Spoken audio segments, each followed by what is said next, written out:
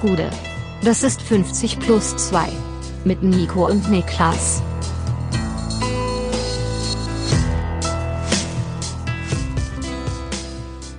+2 Bundesliga-Rückblick des 20. Spieltag in der höchsten deutschen Spielklasse. Mein Name ist Nico Heimer, bei mir sitzt der Mann, der am Wochenende die Olympia-Qualifikation im Skeleton gerade so nicht geschafft hat, Niklas Levinson. Wärst du gefahren? Sind Skandalspiele in meinen Augen. Was für ein Ding? Skeleton. Was ist das? Weißt du echt nicht? Nee, echt keine Hast du Ahnung. bestimmt schon mal gesehen, das ist Rodeln, also nicht Bob, sondern nur eine Person, Ja. aber Kopf voraus, auf dem Bauch.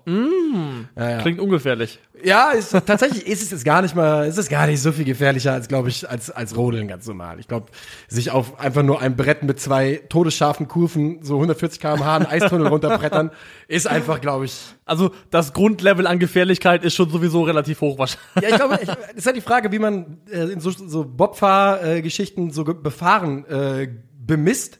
Wenn man jetzt einfach nur misst, was passiert, wenn du mit Höchstgeschwindigkeit, die du erreichen kannst, gegen eine Wand fährst, dann glaube ich, ist die Gefahr genau gleich hoch bei beiden. Okay. So, dann vorne raus einmal Abbitte. Man hat mir gesagt, dass Martin Suter, muss ich mich entschuldigen, ist auch richtig. Der hat natürlich viele gute Sachen geschrieben. Fängt erst jetzt an, Schund zu schreiben. Also meine Aussage vom Donnerstag dann gerne für die nächsten 20 Jahre nehmen und nicht für die letzten 20. Aber ich rate trotz allem Luther über Suter. Safe ich auch. Ja, Allein schon für das Icon. Ich habe auch meine Mutter noch über auf jeden Fall. Beide. Ja, meine Mutter habe ich auch noch drüber. Also ja. diverse Leute drüber. Ja, Ne, die sich auf Uta reimen. Ich habe von höchster Stelle Beschwerden bekommen. Orang-Uta ist von mir auch drüber.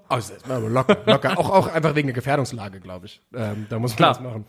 Was ich noch sagen wollte ist, und ich glaube, da spreche ich für uns beide, wenn ich sage, ganz, ganz große Gratulation an Gamer Brother zu 1 Million YouTube-Abonnenten. Ja. Ich mache das einfach hier. Ich weiß, es ist eigentlich nicht der Moment dafür, aber warum ich es machen will, ist, ich glaube, da spreche ich wirklich für uns beide.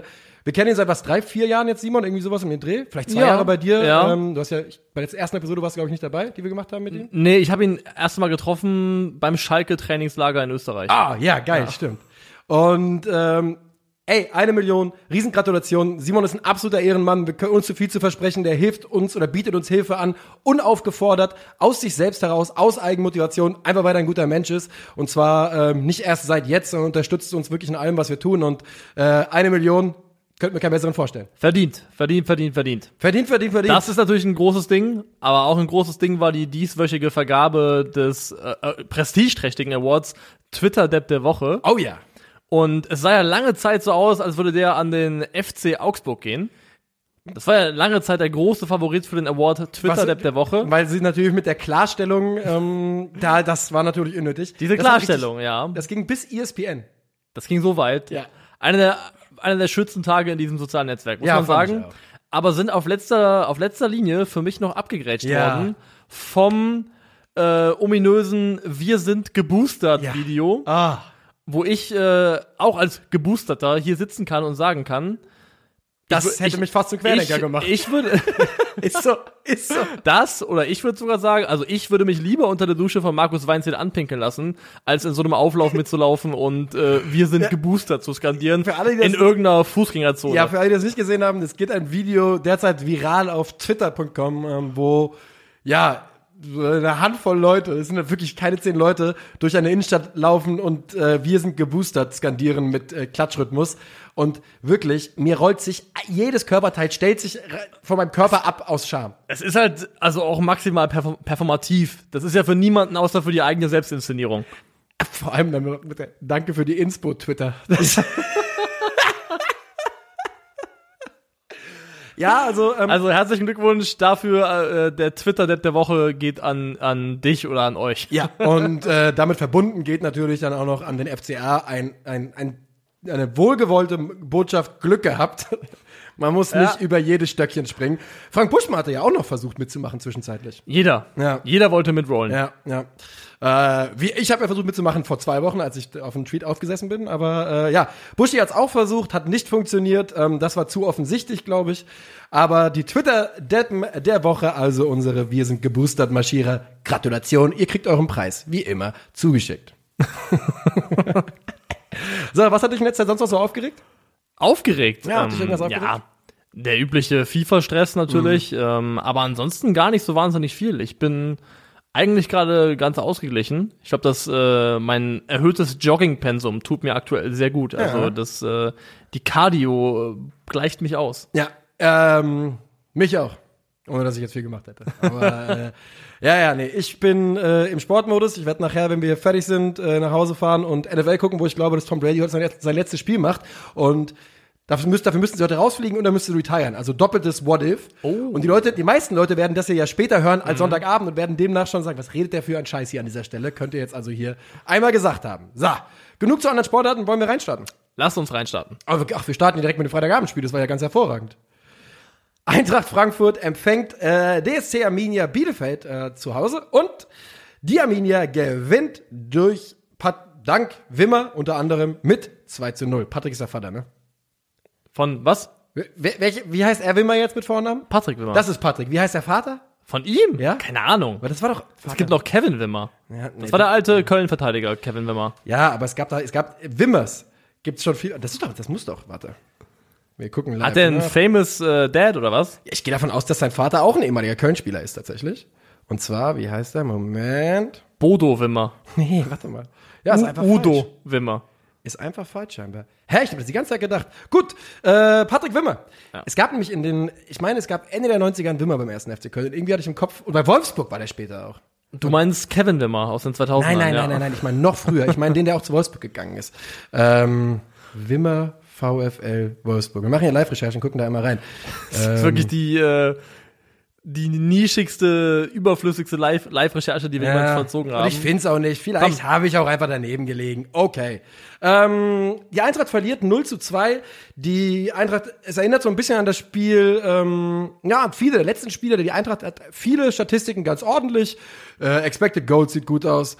Die Passquote ist ordentlich. Alle spielerischen Werte sind in Ordnung. Was nicht so gut ist, sind alle kämpferischen Werte. Und genauso war dieses Spiel auch. Wenn man auf dieses Spiel, auf die Statistiken schaut und das Spiel nicht live gesehen hat, hat man das Gefühl, dass die Eintracht Pech hatte, hier 2-0 zu verlieren. Und natürlich gehört da Pech dazu und ein ganz überragender Ortega. Aber die Wahrheit ist auch, es hat sich für mich wirklich nicht unverdient angefühlt. Nee, also man kann die Frage verdient oder unverdient nicht nur auf Statistikgrundlage beantworten. Und ich finde auch, das Gesamtgefühl, das mir dieses Spiel gegeben hat, war keins, wo ich sagen würde, boah, da hat Bielefeld aber 3 Punkte geklaut. Ja. Also ich finde auch, die haben sich das mit ihrer Leistung und mit einem echt starken Ausschöpfen ihrer eigenen Möglichkeiten verdient. Und sie waren mannschaftlich einfach besser. Ne? Sei es jetzt in der Defensive, wo die Eintracht in diesem Spiel und auch in den letzten Wochen wirklich immer wieder Anfälligkeit gezeigt hat und auch Martin Hinteregger wiederholt jetzt angezählt werden muss. Er hat sich auf Instagram dazu geäußert, mit einem relativ emotionalen Posting, was ich auch super finde. Ich finde es generell ja super, wenn Spieler einfach mit den Fans kommunizieren. Und bei ihm habe ich wirklich das Gefühl, dass er das selbst macht, wirklich. Ja. Aber, ja, er schreibt halt selber, er hatte lange Schulterprobleme, er hatte Schambeinprobleme und er ist nie die ganze Zeit richtig fit, aber er spielt halt immer und das nicht gut und irgendwo da ist halt ein Problem, denn er war auch gegen Bielefeld, ja, sobald es brenzlig wurde, hat er auf Begleitschutzmodus gestellt. Ist nicht die Form, die man von ihm schon kannte und über lange Zeit gesehen hat in Frankfurt, das stimmt schon. Nee, Bielefeld hat das mannschaftstaktisch hervorragend gemacht. Ich glaube, einer der ganz, ganz großen Schlüsse zum Erfolg war für mich, dass sie wirklich über weite Strecken des Spiels, allen voran in der ersten Halbzeit, Djibril Sow super aus dem Spiel genommen haben. Der spielt ja selbst in der ersten Hälfte diesen einen absoluten Monsterball auf Lindström, der ja auch wieder viele Chancen hatte. Sehr gute Chancen hatte. Er hat gerade ein bisschen das Slump leider. Ich finde, man kann Slump auch fast nur mit Bezug auf die Verwertung sagen, weil er kreiert ja auch teilweise diese Momente mit seinen Dribblings, seinen Läufen, schafft er ja auch diese Situation. Shooting Slump. Shooting Slump, das passt vielleicht besser. Aber für mich da exemplarisch die 20. Minute oder 21. Da wird Djibril Sow kommt an den Ball so 20 Meter vom Eintracht-Tor, vom eigenen Tor entfernt, will aufdrehen und kriegt im Gegenpressing schon sofort Wimmer dazwischen. Wimmer stibitzt den Ball auch weg, der landet bei dem anderen Frankfurter, die auch dann trotzdem hinten rausspielen, aber halt nicht über Djibril Sow. Okugawa hat ihn für meine Begriffe teilweise fast in so einer halben Manndeckung gehabt. Also ich finde wirklich, das hat Bielefeld sehr gut gemacht, den Einfluss von Djibril Sow über weite Strecken sehr gut zu minimieren. Ja, das haben sie tatsächlich. Was sie auch geschafft haben, war Filip Kostic mehr oder weniger abzuschalten. Das war sicherlich auch eine Mischung daraus, dass Filip vielleicht noch nicht ganz fit war. Ja. Aber sie haben ihn einfach über 90 Minuten beackert, keinen Raum gegeben. Brunner und Wimmer im Verbund haben das wirklich fantastisch gemacht, wirklich. Eine meiner Notizen, bevor wir über Wimmers Offensivausbrüche reden, ist nämlich auch seine Defensivarbeit, die er leistet. Und das ja auch schon die ganze Saison. Die ist absolut überragend. Auf Top-Niveau. Ist der Inbegriff von einem modernen Offensivspieler, was die Defensivarbeit angeht, wirklich. Der Inbegriff. Und zeigt das auch in diesem Spiel und dieses Mal zeigt das eben auch in der Offensive. Beim 1:0 schaltet er mit Abstand am schnellsten, mehr als jeder andere auf dem Feld, mehr als Chandler und Hinteregger mal ein Dutzend war, verwertet den eiskalt und das zweite legt er mit einem Rabona vor und Massimo Schöpf macht den mit dem Bauch rein. Also natürlich Alessandro Schöpf. Der macht den mit dem Bauch einfach rein. Das war wirklich, viel mehr kann das Tor nicht auf die Vorlage geben. Extra klasse Tor. Wer hat das gesagt? Das war Christian Groß. Als er meinte auf Schalke, man müsste eine extra gute Leistung bringen. Also 4 oder 5 Mal extra gesagt. Einer seiner most iconic Schalke-Moments, die er produziert hat. Tja. Und es gab viele von ihm, muss man sagen, in der kurzen Zeit. Ich möchte dir sagen, warum Wimmer Rabona gemacht hat. Hast du es gelesen?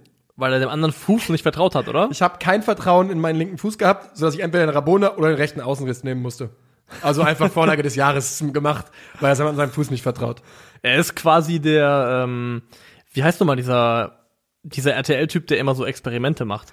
Jenke-Experiment. Nee, wie heißt das? Den meine ich aber, ja. Jenke-Experiment. Jenke, so heißt er. Oh, Jenke, das ist einer meiner, wirklich. Der damals irgendwelche Drogen genommen hat. Jenke, der hat sich die halbe Seite vom Gesicht hat er sich operieren lassen, schöner zu operieren, die andere Hälfte mit Kosmetik gemacht und dann sah er aus wie dein Boden hier, wo der Teppich liegt und wo das Parkett ist, die eine Seite und hat sich dann drüber gewundert und ich glaube, er hat sich entweder die andere Seite glatt ziehen lassen oder hat es halt eben ein halbes Jahr vergehen lassen und die Falten waren zurück, aber der sah wirklich zwischenzeitlich spannend aus. Als der, glaube ich, irgendwas mit Drogen gemacht hat, kam auf einmal der legendäre Satz, wir können denen nicht trauen, mit Bezug, glaube ich, auf seine eigene Kameracrew. Nice. Welche Drogen hat er da genommen? Ich weiß nicht. Die Frage. Ja, das Jenke-Experiment. Wie kamst du jetzt aufs Jenke-Experiment? Ja, weil Patrick Wimmer konnte seinem Fuß nicht trauen, wie Jenke den Kameraleuten nicht. Ja. Ist eine weite Brücke. Ist eine weite Brücke.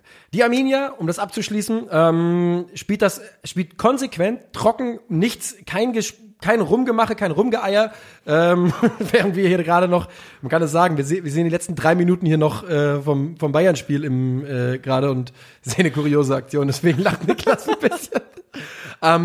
Und die Bielefelder spielen das einfach super abgezockt auch runter. Für eine Mannschaft, die von unten kommt, auf dem Weg nach oben ist und jetzt wirklich einen guten Lauf hat. Sie spielen das mit einem Selbstverständnis, unglaublich abgezockt. Und die Eintracht hat das Problem, was eben auch so ein bisschen in den Daten steckt. Sie versucht, man denkt irgendwie, man wäre der anderen Mannschaft überlegen, auch spielerisch und könnte alles demnach auch so lösen. Und bevor man richtig aufgepasst hat, haben die einem, wir sagen es mal wieder, den Schneid abgekauft und man liegt 2-0 hinten. Ja. Und diese fehlende Bereitschaft hat sich auch in entscheidenden Momenten einfach gezeigt. Zum Beispiel beim 2-0 schlägt für mich komplett entweder der Unwillen oder die Unfähigkeit von Philipp Kostic in der Verteidigungsarbeit ins Tor. Es ist Unwille, oder? Das sieht man doch auch wirklich, weil dass es kein Wille ist. Einfach. Es ist wirklich, also erstmal kommt der viel, viel zu spät. Ja. Und dann diese Einhaken und okay, komm, da kann genau, ich nichts machen. Dann noch dieser alibimäßig rausgehaltene Fuß und mehr war's dann eben nicht. Also es ist halt einfach in meinen Augen typisch. das ist in meinen Augen Wille, ganz klar, bei Philipp Kostic. Dann nennen wir es Wille. Und das ist natürlich auch das Problem bei ihm, weil jemand, der so lange so gut offensiv funktioniert, wenn er dann nicht funktioniert und dann halt defensiv nichts macht, dann hat das Potenzial, dass man sich sehr aufregt über so einen Spieler. Und deswegen nochmal extra Shoutout, wirklich, also ich finde, weil er ist nicht in der 11. Spieltags bei uns, aber Cedric Brunner, so heißt der Mann, glaube ich, mit vollem Namen, hat ein sehr, sehr gutes Spiel gemacht. Hinter Patrick Wimmer und mit Wimmer zusammen. Also, Brunner, Pieper, Wimmer, Moreno, alle mit ER. Ja, einfach ordentliche Leistung und in meinen Augen, wie gesagt, einfach zu Recht die Eintracht geschlagen am Freitag. Hat mir auf jeden Fall einen durchschnittlichen Start beschert ins Wochenende, kann man sagen, aber gut. Es war halt einfach verdient in meinen Augen. Wo geht dein Gefühl hin für die nächsten Wochen? Bei der Eintracht? Ja. Ja, es ist jetzt wirklich schwierig. Weißt du, was ich glaube? Und das sage ich ungern. Für mich ist das mein Spiel gegen Fürth. Es ist 1:1 dasselbe Spiel gewesen. Und Mainz und Frankfurt sind auf einer ganz ähnlichen, wie sagt man, Trajektorie? Wie sagt man das? Das englische Wort ist Trajectory, ja. Ja, wie ist das deutsche Wort? Ja, nicht Trajektorie, glaube ich. So, wie ist es denn? Ich weiß. Auf einer ähnlichen Trajectory. Ich glaube, dass die Saison, ich glaube wirklich für die Eintracht, nach dem, was die letzte Saison war und dem Umbruch, der im Sommer kam, ist Top Top 10 muss das Ziel sein. Und dann, so wie die Bundesliga darstellt, heißt Top 10 ja fast inkludiert, dass man vielleicht am Ende der Saison auch gucken kann, ob man nicht 7, 6 noch schnuppern kann. Ja, okay. Aber ich glaube, man sollte sich von diesem Gedanken lösen, dass man zwangsläufig um Europa mitspielt. Aus verschiedenen Gründen. Das Lustige ist ja, dass die Eintracht seit Jahren Punkte hauptsächlich gegen größere Gegner holt. Das zieht sich auch jetzt so durch, aber darauf kann man sich halt nicht verlassen.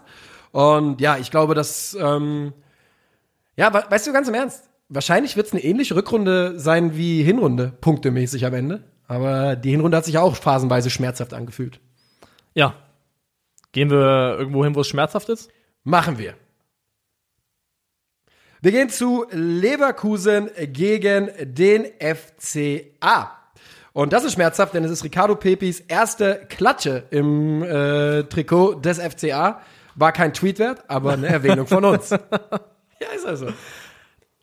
Ich glaube, man braucht jetzt, glaube ich, mal für so 2-3 Wochen einen Ricardo Pepi nicht Angriffspakt. Ja, weil es trifft eigentlich ja komplett den Falschen. Es trifft ja nur den Jungen. Also, der kann ja nichts dafür. Also, ich finde, man darf sich komplett und soll das auch weiterhin sich über die absolut absurde Ausschlachtung in Social Media lustig machen.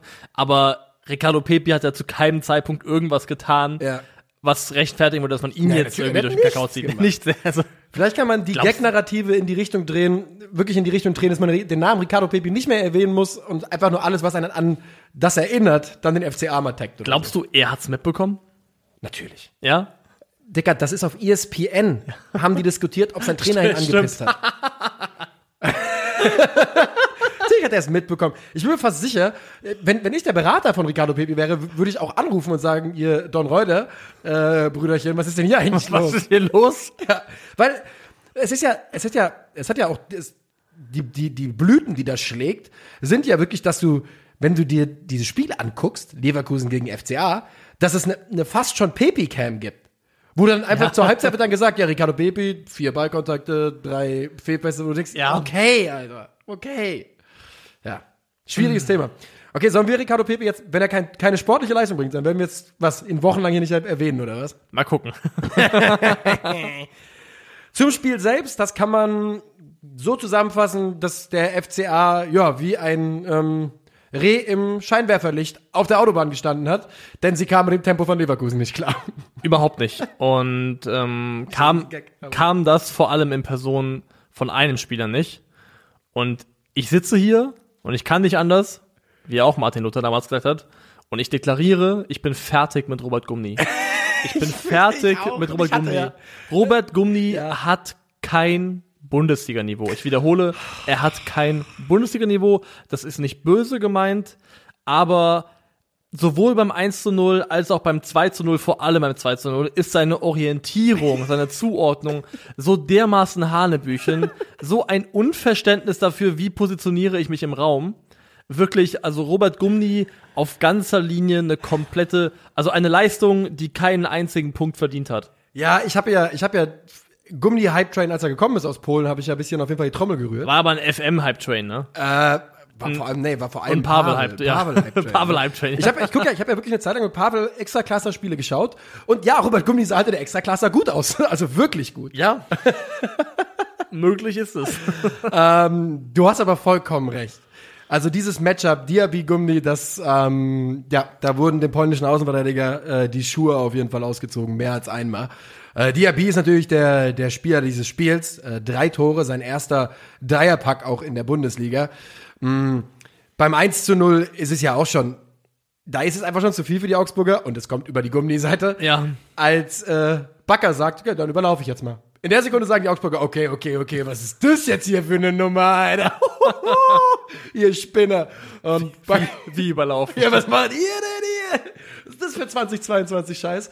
Und als Bakker bringt den Ball rein, der dann auch noch wirklich so durch den Strafraum trudelt, dass man sogar noch sagen kann, boah, ja, ob da nicht vielleicht noch jemand irgendwie hin kann, vielleicht so der Keeper, weil der geht ja wirklich ganz durch, spitzer Winkel, Bellarabi, 1:0. Ja, wobei ich von Schuldzuordnung dann schon eine Ecke vorher unterwegs bin. Wie gesagt, der Ball, und es darf auf rechter Abwehrseite darf das nicht passieren. Beim zweiten Tor ist es dasselbe, wo einfach Gumny komplett out of position ist. Ja. Und Diaby dann eben so unbehelligt in diese Abschlusssituation kommt. Dann kann man noch mal würdigen, dieses eine Zuspiel, das dann leider kein Assist war, aber ein Pre-Assist von Florian Wirtz. Ja, wollte erst noch sagen, ne? Die haben ja auch ein Tor gemacht hier, die Augsburger.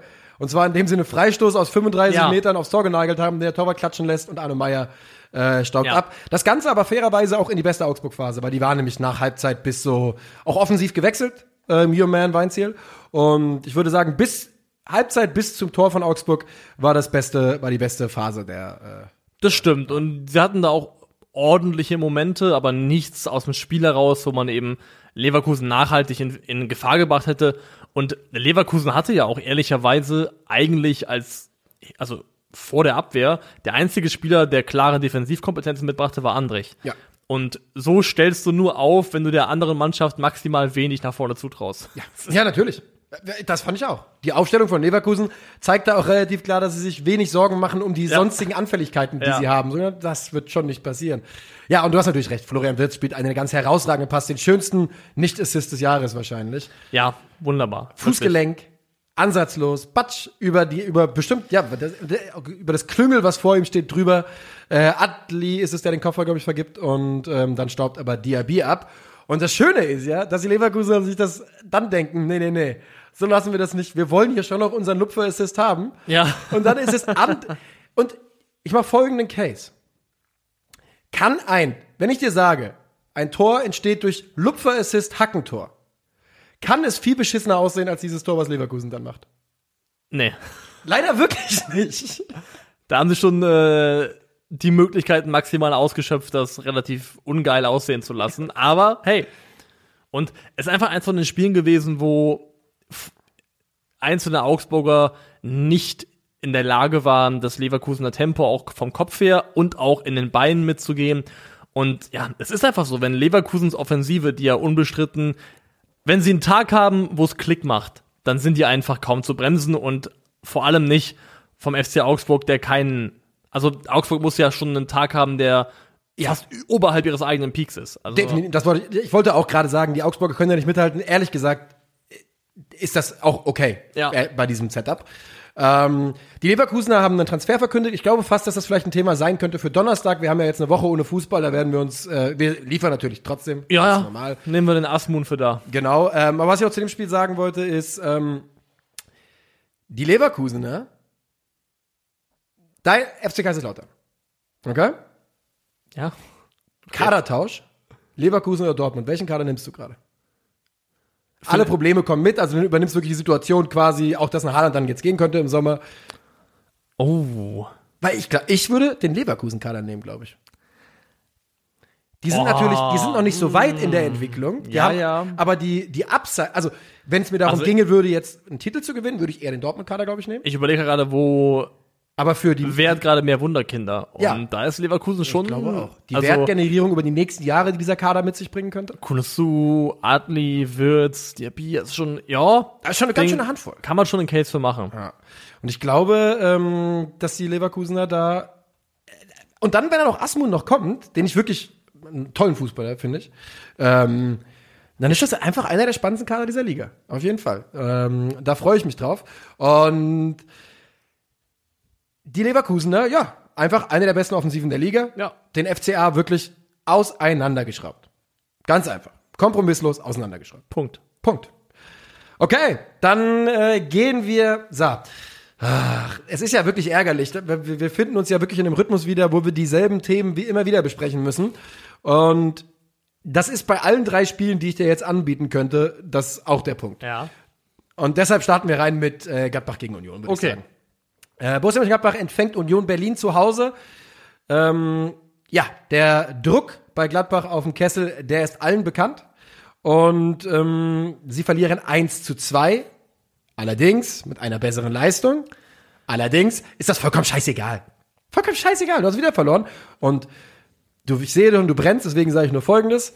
Das ist aktuell der Saisonverlauf einer Mannschaft, die, wie Werder Bremen letzte Saison, wir steigen schon nicht ab, wie ist das denn passiert? Das ist der Saisonverlauf, der sich gerade bei denen anbahnt. Ja, das Gute aus Gladbacher Sicht ist, dass sie damit nicht alleine sind und dann noch ein paar andere sind, die genau denselben Weg gehen könnten und vielleicht dann noch schlechter sind, als sie am Ende sein werden.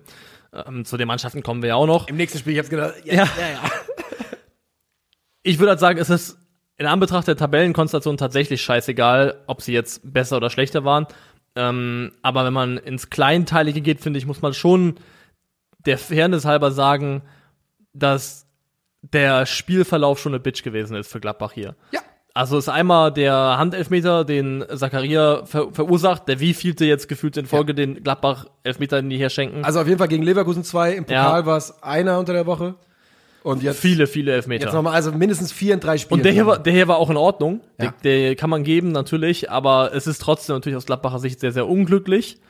Und das Schlimme ist ja, sie kriegen den Spielverlauf fast zurück in die eigene Hand. Indem sie ihren besten Angriff der ersten Halbzeit gegen Ende spielen und sie treffen, schönes Tor von Kone. Und dann hat man den Boost auf seiner Seite, ne? Den hat man ja auch in der zweiten Halbzeit mitgetragen. Es ist ja, man muss ja einfach mal sagen, Union macht mit dem einzigen Abschluss der gesamten zweiten Halbzeit den Siegtreffer. Das ist halt schon Inbegriff von Scheiße am Fuß. Aber wie viel mehr große Chancen hatte Gladbach wirklich auch in der zweiten Halbzeit? Ne, sie hatten diese Doppelchance da mit Netz und wer das noch immer war. Ja. Und noch an eine Chance erinnere ich mich, aber so, es war jetzt auch nicht natürlich, so. es ist auch Teil der Wahrheit, dass Gladbach jetzt nicht Großchance um Großchance sich erspielt hat. Aber die Anteile haben schon eher in eine Gladbacher Richtung gezeigt. Und dass sie es am Ende noch verlieren, ist natürlich auch irgendwo selbst verschuldet, weil Kruse dann letztendlich da auch relativ blank. Das ist natürlich auch ein toller Pass von Giesemann, aber Ja, Kruse ist komplett. der Pass ist klasse, aber es ist auch von Patrick Herrmann schlecht verteidigt. Also es ist einfach, auch da wieder ist es eine Frage von Raumorientierung. Ja. Von Gefühl für, gucke ich mal nach hinten, sehe ich, dass da jemand kommt, aber klasse Pass. Aber ich finde, hier muss man schon sagen, für Gladbach ist es extrem bitter gelaufen, diese Partie. Das hat ja auch Adi Hütter so gesagt. Und da würde ich sogar Adi Hütter zustimmen in dem Augenblick. Ist es auf jeden Fall, dass man da auch so später in dieses Tor kassiert, ist sau bitter. Auf der anderen Seite muss man es auch mal von Unionsseite betrachten. Und wenn ich Union-Fan bin, dann hake ich das ab unter einem Spiel, wo ich sage, jetzt gewinnen wir auch solche Spiele und wir stehen auf Platz 4. Ja. Und das hat einfach, ganz im Ernst, halt zu Recht, ehrlich gesagt. Zu Recht. Man muss sich mal überlegen. Also, ich würde schon sagen, dass wir uns einig waren, dass mit Marvin Friedrich der beste Union-Innenverteidiger gewechselt ist im Winter. Ja. Die ersten 3 Spiele nach Friedrich-Abgang hat Union jetzt alle gewonnen in der Bundesliga. Oder auch im Pokal. Also auf jeden Fall die ersten 3 Spiele nach Abgang gewonnen. Ja, ich glaube mit Pokal, ja. Genau. Und du merkst es überhaupt nicht. Aber gut, die haben natürlich auch 45 Innenverteidiger. Natürlich, aber das ist halt aber auch, finde ich, das ist die Stärke von Union, dass diese Mannschaft, egal gegen wen sie spielt, wann sie spielt, in 9 von 10 Fällen immer mehr ist als die Summe ihrer Teile. Und deswegen, du kannst da jemanden rausziehen wie ein Puzzlestück und setzt jemand Neues rein und reinpluggen und es funktioniert einfach. Ja. Und das ist einfach eine Qualität, die ganz, ganz wenige andere Mannschaften auf dem Level in der Bundesliga haben. Ich weiß nicht, ob irgendeine Mannschaft diese Qualität so hat. Ich glaube sogar eigentlich nicht. Die Bayern brauchen sie nicht. Bayern ist davon enthoben, irgendwie vergleichbar zu sein mit irgendwas. Und welche Mannschaft macht das denn noch? So Freiburg vielleicht in Phasen? Wobei, da gibt's auch 1, 2 Spieler, wenn die ausfallen, dann so die Achsenspieler, das tut schon sehr weh. Bei Union natürlich auch. Aber ja, also schwierig. Ja, übrigens, Union immer noch unterwegs ohne Taiwo Harmonie, der beim Afrika-Cup ist. Ne? Ja. Also der fehlt ja auch. Und da hätten wir auch gesagt, der ist nominell sehr, sehr wichtig auf Basis der Spiele, die er in der Hinrunde gezeigt hat. Das ist kompletter Wahnsinn. Ich bin auch der Meinung, und das basiert auf gar nichts außer dem alten Eye-Test, also gucken. Ich glaube, ich bin mir nicht sicher, ob ich nicht den besten Rani Khedira aller Zeiten gerade sehe. Wahrscheinlich schon. Wahrscheinlich ist er das. Also, das ist ja generell auch Union-Kunst, dass die Spieler, die dorthin gehen, die auch eher das Prädikat nicht oder nur bedingt Bundesliga-tauglich bekommen haben, dass die irgendwie alle bei Union die beste Version ihrer selbst sind. Ja. Und das, wir haben ja schon mal so ein bisschen auch darüber geredet, was es für... Also, wenn Urs Fischer mal anfangen will, so Kurse anzubieten, so Selbstverbesserung und sowas, macht dich krass. dann legit. Also, wenn ich irgendwo kaufen würde bei YouTube, wenn ich so ein Video sehe, klick hier auf den Button auf Schweizerdeutsch, dann bei Urs Fischer würde ich's machen. Ich auch. Ich will wissen, was machst du überhaupt, Urs? Was erzählst du den Jungs? Was machst du denn ins Wasser? Ja, für die Gladbacher ist es halt dann jetzt mehr of the same. Es ist nämlich, wie ich gesagt habe, wie du gesagt hast, es ist aufgrund der Tabellensituation, ist es leider wirklich scheißegal, wie das Spiel. Ich hoffe, dass sie es schaffen, weil es hört sich ja so an, als würde der Hütte am Amt bleiben. Ich hoffe, dass sie es schaffen, Positives daraus zu ziehen, dass sie damit arbeiten können, dass sie auf diesen Ansätzen, die sie auf jeden Fall gezeigt haben, aufbauen können. Aber das bedarf dann auch einer Coaching-Leistung von Adi Hütter und seinem Team. Ja. Da das Positive wirklich vorzukehren und nicht dieser eiserne Mantel des, Alter, wir haben schon wieder kassiert, der sich auf alles legt und den irgendwie abzuwerfen und da jetzt positive 2 Wochen bis zum nächsten Spieltag, das wird jetzt ganz, ganz elementar und entscheidend und sehr, sehr schwierig. Ja, glaube ich auch. Und wenn es eine Mannschaft gibt, die von dieser Pause hier profitieren könnte, dann Borussia Mönchengladbach. Ja. Ganz im Ernst, also das ist kein Geheimnis. Ich drücke den Gladbacher die Daumen, dass sie nicht am 34. Spieltag da unten... Natürlich. Ja. Das ist ja, wie viele soll man noch ertragen? Ja, ganz ehrlich, irgendwann ist Schluss. Porcel hat da ein Lied drüber geschrieben sogar. Oder war das Tim Bensko? Nee, das war Porcel. Ja. Wie soll ein Mensch das ertragen, dich alle Tage zu sehen? Ja. Und meinte damit aktuell Fußballspieler vom VfB Stuttgart. Ja. Das ist die Überleitung.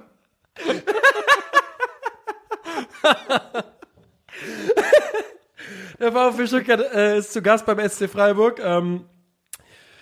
Beim SC Freiburg. Entschuldigung. Beim SC Freiburg und verliert dort 2-0. So. Kurze Rahmenbedingungen. Der VfB Stuttgart wird durch den Bielefeld-Sieg am Freitagabend ordentlich unter Druck gesetzt. Ja. Soweit, dass sie durch diese 0-2 Niederlage jetzt auf einem direkten Abstiegsplatz, Platz 17 stehen. Die Problematiken sind weiterhin bekannt. Und bevor wir über alles Mögliche reden, lass uns doch mal über das reden, was, glaube ich, am meisten aufregt. Der nicht gegebene Elfmeter für den VfB Stuttgart, der innerhalb von 2 Minuten zum Gegentor führt. Also er führt natürlich nicht dazu, das klingt ja jetzt so, als wäre der ausschlaggebend dafür gewesen. Und deine Einschätzung bitte, dieser Elfmeter, der zuerst gepfiffen worden ist und dann als klare Fehlentscheidung zurückgenommen worden ist. Wie hast du das Ganze wahrgenommen? Ich habe wirklich, das ist wahrscheinlich die Szene des Spieltags, die ich mir am allerhäufigsten angeschaut habe. Same. Also im zweistelligen Bereich habe ich mir diese Sequenz angeschaut. Und ich finde, die Perspektive, die für mich die entscheidende letztendlich ist die so von hinten kommt, nicht von der Seite. Und da, finde ich, siehst du, dass der Freiburger seinen Fuß erstens auf dem Boden hat und auch den Schritt kürzer setzt. Und für mich ist es der Stuttgart-Spieler, der den Kontakt sucht. Für mich ist das die Abfolge. Der Freiburger Spieler platziert seinen Fuß und der Stuttgarter TDB und ich weiß nicht, wer der Freiburger war. Für mich ist es einfach, für mich überwiegt das Suchen des Kontaktes. Es ist ein Einfädeln in meinen Augen.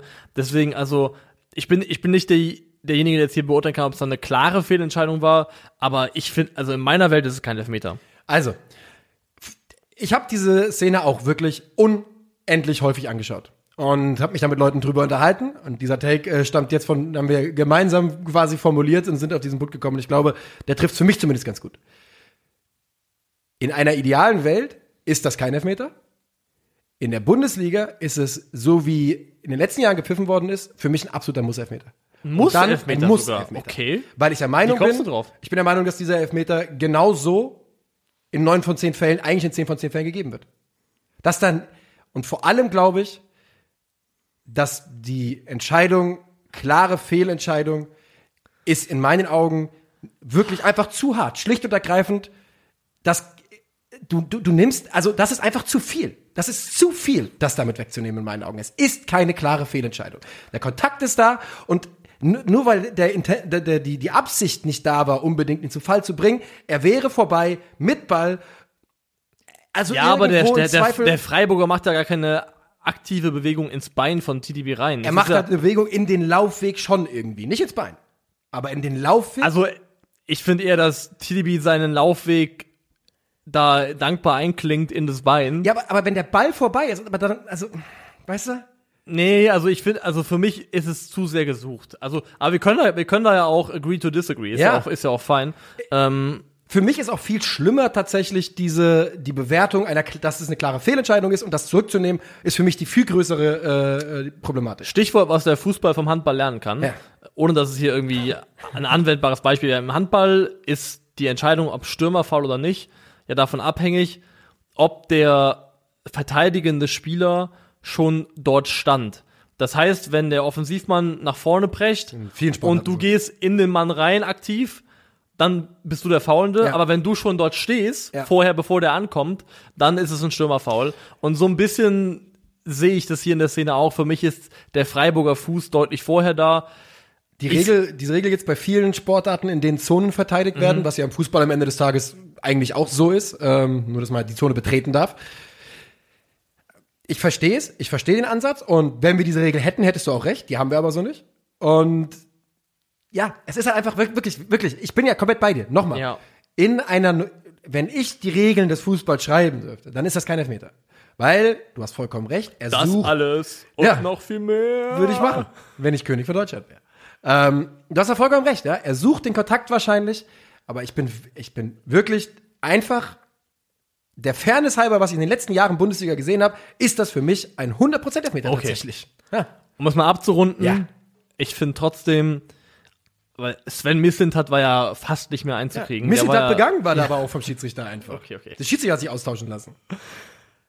Wenn ich wie der VfB Stuttgart aus dem Spiel heraus einen Abschluss innerhalb des Strafraums im gesamten Spielverlauf produziere. Ja, nein, aber komm, das ist nicht fair jetzt. Doch, dann er darf sich trotzdem aufregen. Ja, aber ich finde, es gibt noch 50 andere Sachen, auf die du gucken musst, die dich selbst betreffen. Hier Splitter im Auge, Balken irgendwo anders. Hier, was? Ja, ist das so ein Bibelkram. Ja. Splitter im Auge, Balken in irgendwas anderem. Ihr kennt's. Und so war's beim VfB. Ja. Das ist das 5. Spiel in Folge ohne eigenes Tor. Die gehen da raus mit einem XG-Wert von 0,61. Ja. Wie gesagt, aus dem Spiel heraus einen Abschluss innerhalb des Strafraums gehabt. Das ist hinten und vorne für eine Mannschaft, die in der Bundesliga bleiben will, einfach zu wenig. Denn das ist jetzt mal ein ganz entscheidender Punkt, und da sind wir uns auch wieder einig. Der SC Freiburg hat natürlich vollkommen zu Recht gewonnen. Das stand in dieser ganzen Diskussion niemals zur Debatte. Die Freiburger sind die bessere Mannschaft und sie erzielen ja auch wirklich Minuten darauf, dann das 1:0. Es wird am Ende, glaube ich, gegen Ito gewertet als Eigentor. Genau. Das ist ein abgefälschter Schuss. Ich finde da eigentlich auch unglücklich, aber ja, ich würde da auch kein Eigentor eigentlich. Ich würde da lieber immer den ich würde gönnen, dem der geschossen hat. Ja, ich auch. Weil so ist ja doppelt Bestrafung. Der geschossen hat, kriegt's abgenommen und der Verteidiger, der einfach nur wirklich versucht hat, da irgendwie reinzukommen, kriegt's aufgedrückt. Blöd für alle. Das finde ich, kann man ihm gönnen. Und das 2:0 macht dann tatsächlich Kevin Schade. Einer von, ich glaube, 3 Freiburgern, die dieses Jahr aus der Jugendabteilung hochgekommen und in der ersten Mannschaft Einsätze bekommen haben. Und Kevin Schade mit jetzt 3 Toren in den letzten 7 Bundesligaspielen. Ja, der ragt da definitiv nochmal heraus. Also der hat eine ganz, ganz steile Entwicklungskurve, die der aktuell hinlegt. Fantastischer Spieler, macht das auch stark. Gut gespielt auch von Freiburg in dem Fall. Und ja, am Ende ist Freiburg der verdiente Sieger. Ist wieder eine Leistung, wo du sagen kannst, die gesamte Freiburger Mannschaft hat einfach ein extrem hohes Grundniveau. Es ist wieder, du kannst keinen rauspicken und sagen Totalausfall. Das ist und bleibt auch Freiburger Stärke, dass die Leute, die du auf dem Platz hast, immer auf einem sehr, sehr ordentlichen Grundlevel performen in fast allen Spielen. Ja, man kann natürlich das Argument aus Stuttgarter Sicht aufmachen und ich verstehe jeden, der das tun will, der sagt, ja gut, wenn du den Elfmeter bekommst, dann machst du da das 1:0. Komplett richtig, jetzt ist es nicht passiert und man könnte eben auch nach einem nicht gegebenen Elfmeter dann anfangen, Offensivfußball zu spielen. Stuttgart braucht jemanden, der nicht Borna Sosa heißt und für Vorlagen sorgen kann, in einer relativ zuverlässigen Art und Weise. Und dieser jemand sollte in dem Fall jetzt, glaube ich, auch nicht 18 oder 19 sein, sondern vielleicht schon ein paar mehr Winter gesehen haben. Ja. Und letztens sind ja Gerüchte rumgegeistert gut, es geht um einen Sommerwechsel, Winter wird, glaube ich, schwierig. Und nur Winter macht Sinn, von Pascal Groß zu Werder Bremen. Mhm. Das hat mich schon irritiert. Da ich dachte, wow. Du bist ja großer Pascal Groß-Fan, muss man Ich bin Fan. Ja. Und bevor der zu Werder geht, würde ich einfach mal anklopfen und mal vorfühlen. Also einfach jetzt in den Raum geworfen. Ja. Aber wenn der es nicht ist und nicht realisierbar ist, das ist für mich die als Spielertyp, der Stuttgart jetzt gut tun würde. Mhm. Gestandener Spieler, der da nachweislich jemand ist, der durch Standards, aber auch Außenspieler raus wirklich was kreieren kann, Chancen kreieren kann, weil das, was die vorne reinkriegen in die Box, ist einfach zu ungefährlich. Da kommt nichts. Das Problem, was ja auch beim VfB jetzt gerade so ein bisschen ranwächst, ist halt, die Spieler sind wieder da, so langsam aber sicher. Sascha Kalajdzic spielt schon wieder, 3. Spiel, glaube ich jetzt. Silas kam rein, Koulibaly hat von Anfang an gespielt. langsam nähert man sich wieder der eigentlichen Bestbesetzung an beim VfB Stuttgart. Also klar, ein Didavi, das haben wir schon besprochen, der fehlt einfach und das wird auch so bleiben, aber auch diese Ausrede ist jetzt bald weg. Die Stuttgarter, was die Freiburger in Stuttgart ja auch wirklich ganz gut genommen haben, war halt einfach, was macht ihr eigentlich, wenn ihr nicht schnell umschalten könnt gegen uns? Und die Antwort war halt wirklich gar nichts. Ja. Und genau, da hat Freiburg ihnen nicht den Gefallen getan, zu sehr zu drücken, dominieren zu wollen mit Ball, ja. Und die Frage ist so ein bisschen, ob der VfB Stuttgart in dieser Phase des Übergangs mit den Verletzungen nicht auch so weit erzaubert worden ist, dass, denn auch dieser Umschalt, dieser schnelle Fußball, das sehen wir ja in der Bundesliga aktuell so viel, es wird ja immer mehr. Also wir sehen ja immer mehr Mannschaften, die gerne richtig überfallen wollen, oder? Prinzipiell? Oh, ich finde eigentlich tendenziell hatten wir da schon mal einen Peak, der wieder ein bisschen abgeebbt ist. Also ich finde es nicht ganz so extrem, wie es zwischenzeitlich mal war. Ja. Es sind aber immer noch, es sind einfach einige Mannschaften in der Bundesliga, die das immer noch machen. Ja. Gucken nach Bochum, wir gucken nach Mainz, wir gucken in Phasen zu ganz vielen anderen Vereinen. Ja. TSG Hoffenheim natürlich auch. Und also der VfB Stuttgart hat Probleme und der VfB Stuttgart steht auf dem Abstiegsplatz und dafür gibt es keine Ausreden mehr. Nee. Und da muss was passieren. Und ich glaube, dass der VfB Stuttgart auf dem Transfermarkt sich umguckt.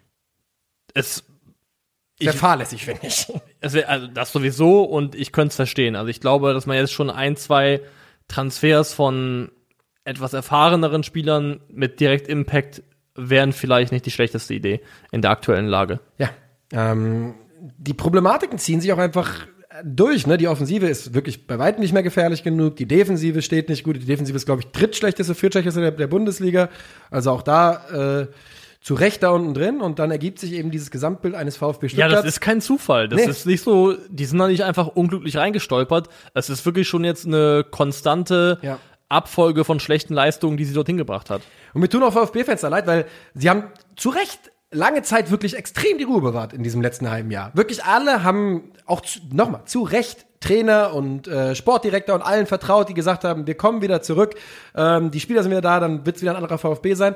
Dann bitte jetzt liefern, denn da entfaltet sich gerade eine Dynamik im Abschießkampf, die absolut unberechenbar ist und wo es ganz, ganz schnell gehen kann, dass du wirklich blöd dastehst. Ja. Wirklich blöd dastehst. Kann man nur die Daumen drücken, dass es nicht passiert. Wir machen weiter, oder? Wie,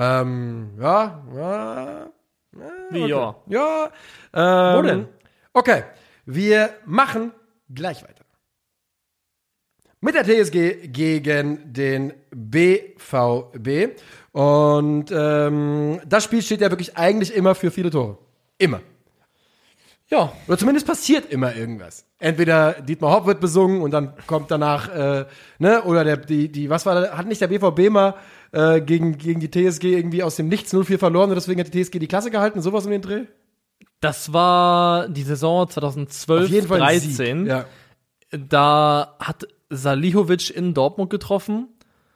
Hoffenheim gewinnt und dadurch ist Düsseldorf direkt abgestiegen und es gab die Relegation Hoffenheim gegen Kaiserslautern. Daher weiß ich das noch so genau. Stimmt. Ich wusste auch, dass es genau weiß, aber ich wusste nicht mehr warum. Ja. Doch, da habe ich verdammte Scheiße, ey. Ja, und dieses Duell hat auch heute wieder nicht enttäuscht, ehrlich gesagt, oder am Samstag. 3:2 endet es für den BVB, 2:3 natürlich, denn das Ganze findet bei der TSG in Hoffenheim statt. Das 1:0 ist vielleicht das beste BVB-Tor dieser Saison. Nicht vielleicht, das ist es. Ja. Es ist eins der am besten herausgespielten Tore der gesamten Saison, period. Man kann es nicht besser spielen.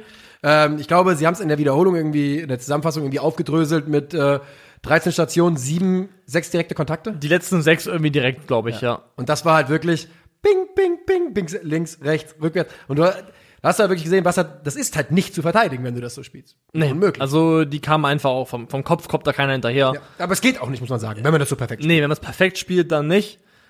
Für mich ist alles, also daran sind 2 Dinge entscheidend. Erstens, dass Dortmund danach so gemacht hat.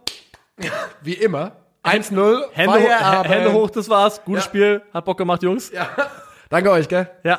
Das. Und das ist auch, es ist ein herausragendes Tor, aber es ist für mich ein Produkt der individuellen Klasse, die da vorne rumläuft und die eben diese Momente haben kann, in denen sie klickt.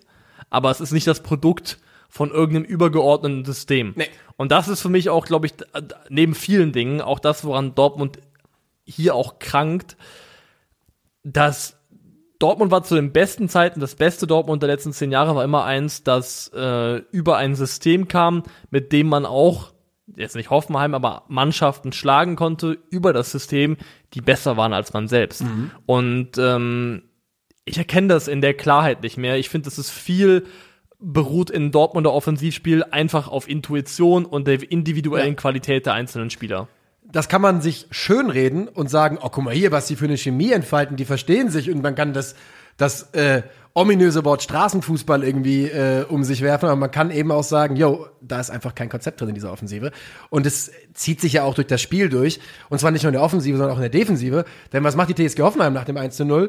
Die fangen halt an, ganz klassischen TSG Hoffenheim Fußball zu spielen und Dortmund ist wieder mit dem Rücken zur Wand und sagt, was macht ihr denn hier jetzt?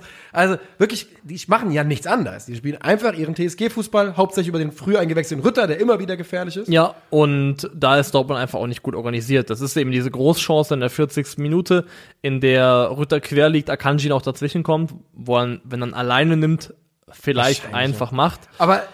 Aber das für mich im Moment denkt man auch, er soll passen. Im ersten Augenblick denke ich auch, guck mal, da kommt Kramaric. Es ist nachvollziehbar, dass er es gemacht hat. Aber das ist so eine Szene, die entsteht auch, weil Haaland und Malen alleine vorne pressen, werden natürlich, weil sie es zu zweit machen, easy ausgehebelt. Klappt gar nicht so gut. Easy ausgehebelt, dribbelt in einen riesen Raum rein, von da aus wird der Ball tief auf Rütter gespielt.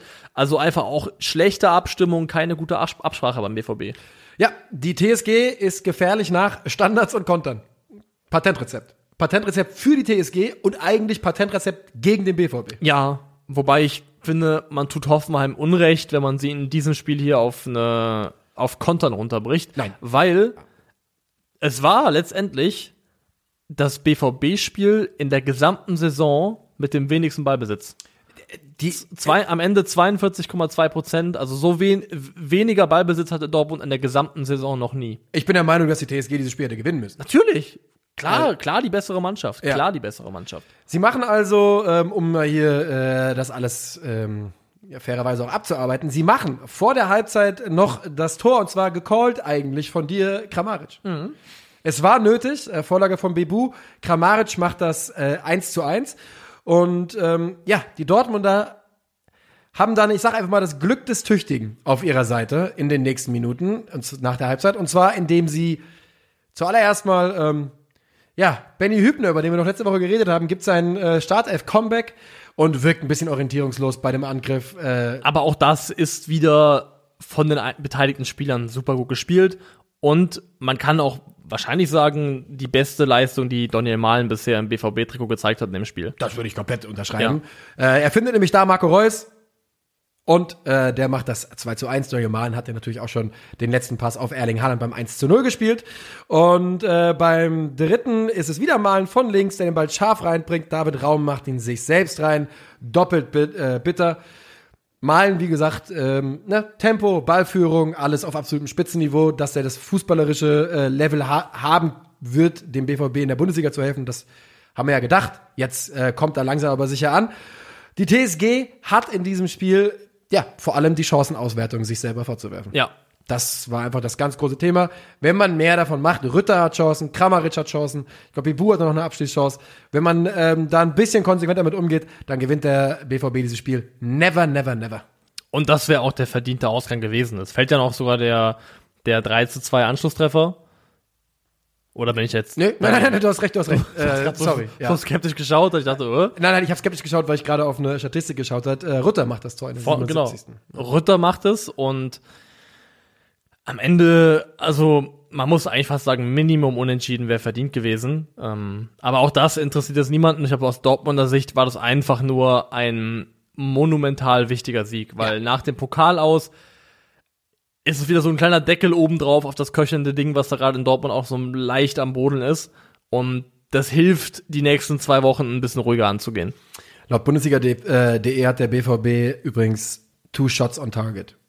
2 Schüsse aufs Tor. Ja, das könnte passen, ja. Du hast natürlich vollkommen recht. Durch diesen Sieg kann man sich auch weiter der Illusion hingeben, dass man vielleicht noch ein Meisterschaftsrennen hätte. Ich glaube ehrlich gesagt, dass das niemand so richtig noch glaubt, aber die Geschichte ist natürlich eigentlich ganz schön. Und Auch da kann man natürlich sagen, was wir, wenn wir bei Union sagen, müssen wir es hier fairerweise auch einmal sagen, der BVB gewinnt auch solche Spiele. Aber eigentlich stimmt's einfach nicht. Ja. Hast du gesehen, dass Watzke gesagt hat, ja, Mentalität kann ja eigentlich gar kein Problem sein, weil die sind ja letztes Jahr Pokalsieger geworden? Nee, habe ich nicht. Hier, Logik getrippelt. Da einfach Thema zugemacht, weil die Mannschaft hat ja mal was gewonnen. Die können ja gar nichts gemacht haben. Ja. Das, Stark, muss ich sagen. Ja, wirklich. Also auch die Verrenkung hinzubekommen im Kopf, dass man da an dem Punkt landet, finde ich sehr gut. Ist gar nicht unordentlich hier, weil ich habe ja schon mal aufgeräumt in der Vergangenheit. Es war hier mal perfekt ordentlich, wie soll das hier ein Saustall sein? Ja. Das ist ja, hier ist es übrigens gar nicht so unordentlich. Fürth gegen Mainz. Es ist nett, dass du sagst, aber es ist schon nicht optimal. Ach, ja. Es ist nicht optimal, okay, ja, gut, das ist richtig. Fürth gegen Mainz, ein 2:1 Sieg für die Fürther. Ja. Gerade überlegt, ob ich nicht Spielvereinigung oder nicht Kräuter sagen dürfe, ich weiß es wieder. Und absolut gecallt von uns. Ja. Absolut gecallt. Haben wir gecallt. Ja. Haben wir im Verbund gecallt. Ja, ich hab's mir nochmal angehört, weil du ja doch, wir haben uns ja doch drüber gestritten, wer es claimen darf, aber wir sind jetzt einig, glaube ich, dass wir es beide claimen müssen. Ja, wir claimen es beide, ist okay. Ja, wir teilen uns den Claim. Und das Tor von Duziak, das 1:0, wie viel Absicht war da dabei? Glaubst du, das war so, alles so gewollt? Mehrheitlich schon, ja. Mehrheitlich? Ja. Das heißt, der allererste Kontakt vielleicht nicht, die Ballmitnahme? Das ist alles, sowas passiert ja intuitiv, Ja. das ist ja so schnell, das Genau, ist ja das alles ist einfach instinktmäßig. Also so ein bisschen, Weil es nämlich einfach nicht dasselbe Level, dasselbe Niveau, aber so ein bisschen Karim Benzema light, diese eine Ball an der Mitnahme, die er da hatte, gegen die Schweiz, glaube ich, ja. Es war auf jeden Fall absolut überragend von Duziak, dieses Tor. War's. Hat generell ein super Spiel gemacht. Ja. Später noch die Hackenvorlage und die Hackenvorlage, die nicht zum Tor führte und dann eben die Vorlage zum eigentlichen 2:0, das dann ein Eigentor ist, von Bell. Nicht von Hack. Von Bell. Das ist von Bell, ja, richtig. Und man muss wirklich anerkennen, dass Fürth sich in den letzten Wochen wacker schlägt und anscheinend nicht vorhat, sich komplett als Kanonenfutter zu verabschieden. Also 8 Punkte auf Stuttgart. 8 Punkte auf Stuttgart. Ist noch weiter Weg zu gehen. Vor allem, weil du als 17. auch absteigst. Ja. Aber 6 Gegentore in den letzten 6 Spielen. Seit dem Sieg gegen Union, im ersten Sieg, haben sie in den 6 Spielen 6 Gegentore kassiert. Ja. Für eine Mannschaft, die davor in 14 Spielen 46 kassiert hat, Ist das ein ganz ordentlicher Sprung. ist das eine schöne Entwicklung. Und Muss sie haben man auch in jedem anerkennen. Spiel getroffen jetzt, die letzten 5 Spiele. Ja? Ja, ich glaube, Krass. ja. Ich glaube, die haben in den letzten 5 Spielen ihre Torausbeute verdoppelt oder sowas. Haben die nicht zweimal 0-0 gespielt? Ja, oder in den letzten 10 Spielen oder sowas, aber auf jeden Fall, wenn du da drauf guckst, oder sie haben 5 Spiele gebraucht, dafür, wie sie für die ersten 15 gebraucht haben. Irgendwas sowas. mit 5. Es ist besser auf jeden Fall. Irgendwas mit 5, ja. Offensiv auf jeden Fall besser. Den Mainzer merkst du die Pokalknochen an, ganz brutal. Den merkst du an, das Johnny B so ein bisschen, der hatte 2 große Chancen. Der hat unglaublich viele Minuten und Meter gemacht über die letzten 12, 13, 15 Monate. Unisivo steht ein bisschen neben sich, auch wenn er ein Tor macht. Dominik Kor fällt verletzt aus. Das merkt man wirklich. Der Korverlust tut ihnen weh. Barrero ist nicht ganz so in Topform. Und das ist einfach so eine Gesamtsumme, die so ein bisschen immer mehr kostet. Ist ja auch beim Kraftsport essentiell, der Chor. Ich mache ohne Chor geht's nicht. Ja, ist es richtig. Immer so, ja. Ja, eine gute Chorübung würden wir Dominik auch empfehlen, denn die Mainzer brauchen ihn auf jeden Fall. Mainzer brauchen ihn, schlagen sich auch ein bisschen selbst. Die gehen ja mit einer Schussstatistik aus 40 von 3:11, also zu uns von Mainz in die Pause. Es sind einfach Fehler, die Mainz macht, die ja auch dann dazu führen. Ist ja der schlampige Pass von Niakate öffnet ja das Tor für das 1:0 letztendlich. Ja. Und ich bin noch mal tief in die Mainzer Mathematikkiste gegangen, weil ich finde, 20 Spiele ist so eine schöne runde Zahl. Und das schon mal, glaube ich, mal leicht gemacht in einer abgespeckteren Version. Aber Die Mathematikkiste. Okay, komm. Mainz Spieltag 1 bis 10. 16 Punkte, 43,67% Ballbesitz, 4-mal davon unter 40%, 71,2% Passgenauigkeit. Mainz Spieltag 11 bis 20, also die nächsten 10 Spiele, 11 Punkte, 5 weniger, 47,91% Ballbesitz, also über 4% mehr, nur 2-mal unter 40 gewesen, ich glaube gegen Bayern und in Unterzahl gegen Leipzig, 72,9% Passgenauigkeit. Was ich für mich daraus ziehe, persönlich zumindest, muss ja keiner mitziehen, dass Mainz mehr mit Ball macht und das löblich ist als Entwicklungsansatz, aber wenn die Genauigkeit und Präzision in deinem Spiel nicht ausreichend mitwächst mit deinem mehr den Ball haben, dann wird es gefährlich, weil es ist ein Unterschied, ob du aus einer tiefen Staffelung heraus den Ball verlierst durch einen Fehlpass oder ob du weiter tendenziell aufrückst, weil du jetzt anfängst, mehr den Ball zu haben und dann Fehler machst, wo dann plötzlich in deinem Rücken die Luft ist, die du sonst bespielt hast. Die Räume, die du sonst bespielt hast, die dann für dich gefährlich werden. Und ich finde, diese, ja, wie nennt man das? Kinder, also Schokolade? Nee. Bueno. Wenn irgendwas Neues am Anfang noch so leichte Probleme hat, dann hat das Kinderschuhen? Kinderkrankheiten? Genau. Ich muss mal vergaben. Du bist so. Weißt du, meine Bist du ein Gegenrede. Dämon, Alter. Meine Gegenrede Du ist. bist so ein Dämon. Meine Gegenrede. Ich glaube, also du hast recht.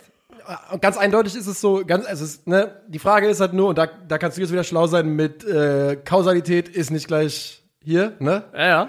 Kennst du den Spruch? Ja. Weißt du ihn? Auch nicht gerade. Correlation Ist nicht, ja genau. Was ich sagen will ist, Kaukasus. vielleicht hängt der steigende Biowix, Entschuldigung, Besitz nicht so, Alles klar, Tedesco. daraus machen, weiter geht's,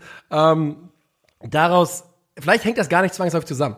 Was mich interessieren würde ist, ich glaube, dass die Mainzer sehr, sehr gute Chancenauswertung hatten in der Hinrunde dieser Saison, richtig tödlich waren, und ich glaube, dass sie da relativ viel liegen lassen gerade. Das müsste man auch mal aufteilen. Ja, das ist eine Hausaufgabe, weil das ist jetzt nichts, wo Genau, wir ist eine Hausaufgabe, weil ich glaube, das habe ich mir auch angeschaut, ich glaube so, der Expected Goals Wert von Mainz 05, der ist relativ nah dran an dem, was sie tatsächlich auch an Toren gemacht haben in der aktuellen Saison bisher. Immer noch möglich, dass es dann freakish war in der ersten Hälfte. Genau, und, das müsste man dann eben mal aufdröseln und sich mal nochmal in der Verteilung anschauen. Aber was stehen bleibt, ist ein Sieg für die Fürther. Und wir gratulieren. Wir gratulieren und also, wenn Fürth sich da jetzt echt mit Würde und Respekt hinten raus verabschiedet, dann ziehe ich da vor den Hut. Gefühlt waren die bis zum 19. Spieltag auf 8-Punkte-Kurs und jetzt haben sie schon 10. Also, Ja, die waren ja das neue Schalke. ja, so ist es. Und es ist der zweite Saisonsieg und wir freuen uns. Wir freuen uns und wir machen weiter. Und zwar, ich glaube, wir sind mit der Konferenz durch, wenn mich nicht alles täuscht. Aber das ist eine Sache, die mir noch aufgefallen ist. Barrero ist in Erpeldingen geboren. Und ich bin der Meinung, im lustigen Taschenbuch, wenn der FC Entenhausen gespielt hat, dann fast immer gegen Erpelding. Ja? Ja, TuS Erpelding, glaube ich. Ich habe es zu selten gelesen. Ist auch bei mir so lange her, aber ich glaube, dass Entenhausen gegen Erpeldingen gespielt hat. Passt ja auch vom Namen. Ja, vom Namen her passt es. Erpel ist männliche Ente, oder? Ja. Findest du Entenhausen gegen Erpeldingen? Kommt auf die Shortlist für Episodentitel. Ist Letztes Spiel am Samstag. Bochum gegen Köln. 2:2. Die Bochumer in meinen Augen die leicht überlegene Mannschaft. Und bessere Mannschaft. Ja. Also für mich die Mannschaft, die einen Sieg verdient hätte. ich fand das Postgame-Interview mit Baumgart und Kollege Thomas überragend. Reis, ne? Ja, Habe ich Reis. nicht gesehen. Die haben einfach da gestanden und die kennen sich und mögen sich und das merkst du halt auch. Und dann sagt Thomas Reis, ja, in meinen Augen waren wir besser in das Spiel gewinnen können. Und dann sagt Baumgart, ja, in meinen Augen hätten wir das Spiel auch gewinnen können. Und dann so haben die sich da einfach gestanden. Die Bochumer machen das 1:0 durch Gerrit Holtmann nach einer absoluten Bochum-Masterclass. Denn dieses Tor fällt, Ballgewinn, knapp 10 Sekunden, 3 Spieler, 7, 8 Kontakte und davon sind 4 von Lokadia, der es toll macht. Abschluss, Tor, übers ganze Feld. Vintage Hannover. Ja, hier die Slomka-Offensive mit unter 10 Sekunden abschließen. Genau, Ne? die 10-Sekunden-Regel von Mirko Slomka. 7 seconds or less, Basketball-Fans kennen's. Und Genau, Lokadia, dieses leichte diagonale Laufen Perfekt. und dann nur so öffnet er den Raum hinter Ja. sich. Ich wollte dir Stark. sagen, ich habe meinen Schlüssel zur kleinen Wohnung auf Locadia Island wiedergefunden. Aber der ist gut, seit er da ist. Seit er da ist, bringt der frischen Winter vorne rein. also ist doch nicht so lange da, also Aber der hat in den letzten 3 Spielen, die er gespielt hat, aber ist er mir in jedem Spiel irgendwann mal positiv ja, aufgefallen. macht das schon ordentlich. Ja, Macht das schon ordentlich und ich finde auch, dass die Auswahl, die Bochum da jetzt hat, also Zoller fehlt Gute ja immer Mischung. noch. Gute Mischung und ich finde, Polter und Lokadia haben beide die Qualität, erstens als Zielspieler von den Jungs, die da über außen schnell kommen, aber auch, wie Lokadia das hier gemacht hat, derjenige zu sein, der angespielt wird und dann eben auf die schnellen Jungs weiter verteilt. Ja, und auch selber ein bisschen antreibt und dann, ja. Gefällt mir sehr, sehr gut. Und das 1:1 von Köln kommt ja auch wirklich absolut Ping-Pong-mäßig dann, ne? Ja, das ist Ja. Matchglück. Wirklich. Matchglück. Das ist halt einfach, der fällt dann irgendwann Hübers vor die Füße bei bisschen Ping-Pong im 16er Strafraum nach der Ecke und dann steht's 1-1. Und die Kölner gehen aber trotzdem mit einer Führung in die Halbzeit, denn Toni Modest hat den Riecher und überlupft den gegnerischen Torwart, der im sogenannten Riemannsland umherirrt und Toni Modest mit dem Halbzeitpfiff fast das 2-1. Ja, das ist ein Torwartfehler. Ja. Also sieht man nicht so klar, aber genau, er ist im Riemannsland und wenn er auf der Linie bleibt, dann entwickelt die Szene gar nicht so eine Brisanz. Modest ist ein Fuchs, der das clever macht, aber Torwartfehler. Was ich noch nachreichen wollte, ist, das 1-0 war das 6. Gegentor, das Köln nach Konter kassiert hat. Und das ist Spitzenwert in der Liga. Das ist aber auch eine Ecke. Also negativer Spitzenwert. Ja. Ja, hab ich mir gedacht, ja, das ist viel. Alle anderen haben mehr kassiert. Das ist viel. Ja, aber ehrlich gesagt, wenn ich der SC FC Köln bin, mache ich da nicht so viel draus aus der Information. Nö. Also, solange es so läuft, wie es läuft und alle sind glücklich, das Jahr zu spielen macht Spaß, ist leidenschaftlich, alles cool, da muss man jetzt nicht zu viel drauf geben.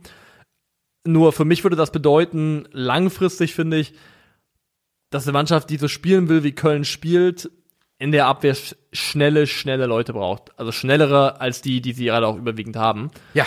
Und das glaube ich auch. Vor allem, wenn du das versuchst, wie die Kölner auch wirklich hoch zu spielen und hoch aufzuschieben, dann hast du vollkommen recht, da brauchst du Leute, die das besser zulaufen können. Die da ein bisschen mit.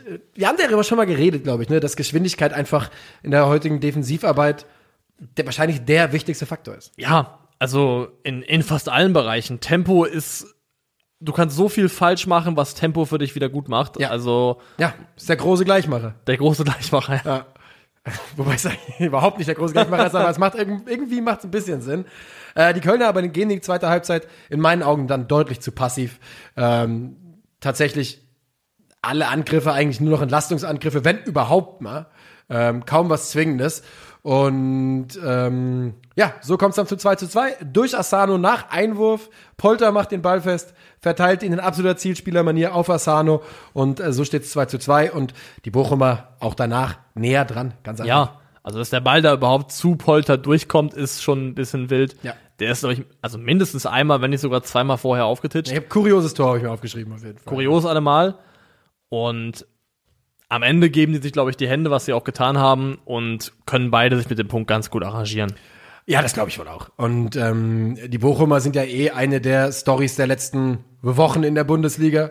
Wenn man guckt, dass sie einfach in absoluter Schlagdistanz auf Mainz, Frankfurt und vor der Hertha. Ganz ehrlich, angesichts dessen, was wir oben haben, an der Spitze, ist doch geil, dass wir Teams haben, die 99% der Fans als reserviert für 16, 17 eingestellt haben. Damit meine ich vor allem Bielefeld-Bochum, dass die sich dagegen wehren und sagen, nö, wir machen da nicht mit, weil das macht's ja jetzt gerade so spannend. Ich sage jetzt folgendes Statement. Es gibt kein Stadion, das besser klingt als an der Kastropper während Corona. Das sind 750 Leute, die Bude brennt. Ja. Da singen alle mit, hast du es gesehen? Da sind irgendwelche 60-jährigen Herberts mit 2 Würstchen Wurstbrötchen im Mund und die singen trotzdem die ganze Zeit mit. Da macht jeder Action die ganze Zeit. Also vielleicht haben die auch die besten Richtmikrofone von Sky da angebracht, aber gefühlt ist kein Stadion mit geringer Auslastung, hört sich so gut an wie die Bochumer. Die machen auf jeden Fall Bock. 2-2 geht es aus und wir landen bei genau 1 Stunde und 3 Minuten, gutes Timing, im Sonntag. Ja. Ich weiß nicht, warum das jetzt so gutes Timing ist, weil mein Ziel ist immer unter 1,6 in den Sonntag reinzukommen. Gut, wusste ich nicht, dass du dieses Ziel für dich selbst hast, aber. Ja, so ist es. So mache ich das hier. Dann so mache ich das. Herzlich willkommen zu Leipzig gegen Wolfsburg. Die ersten 45 Minuten. Sag ein Wort. Schlaf. Ja. Schlaf ist gut. Ich bin wirklich auf einem Bürostuhl bin ich weggenickt. Ich meine, ist wirklich so, ich bin auf dem Bürostuhl so, wie wenn du im Flugzeug einschläfst, wo dein Kopf so nach vorne so wegfliegt. Ja. Grauenhaft. Wusstest du, dass man Nackendinger, dass die meisten Leute die falsch rumtragen und die Öffnung für hinten ist, damit dein Kopf nicht so runterfällt? Das ist die Idee von Nackenkissen. Alter. Die ganze Menschheit ist dumm, inklusive mir. Das ist wie, dass man sich ja eigentlich auch andersrum aufs Klo setzen soll. Soll man wirklich? Ja. dass du quasi den Spülkasten, da kannst du dann eine Tasse Tee abstellen oder sowas. Und an die Wand gucken. Nein, was Doch. soll das nicht? Doch. Nein. Doch. Du sollst dich andersrum hinsetzen normalerweise. Und die Beine Knie unter den Spülkasten. Ja, was für Knie, aber normalerweise. Wie was für Knie? Was für Knie? Die Ja, die du hast, ja. Normalerweise aber Blick zur Wand, Brust Richtung Spülkasten. Ja. Ich glaube, jemand hat dich verarscht als Kind. Nee. Das ist so. Es macht nicht komplett Unsinn, aber. Macht schon Sinn. Ja. Guck mal, du kannst dann einfach, dann siehst du auch die Spülung und musst dich nicht erst irgendwie nach hinten so drehen, Schlangenmenschmäßig, um überhaupt abspülen zu können. Ich bin mir nicht sicher. Das lassen wir mal unter ungelöst. Das ist ungeklärt. XY ungelöst. Das ist ein Fall für Rudi Czerny, den lassen wir hier mal stehen.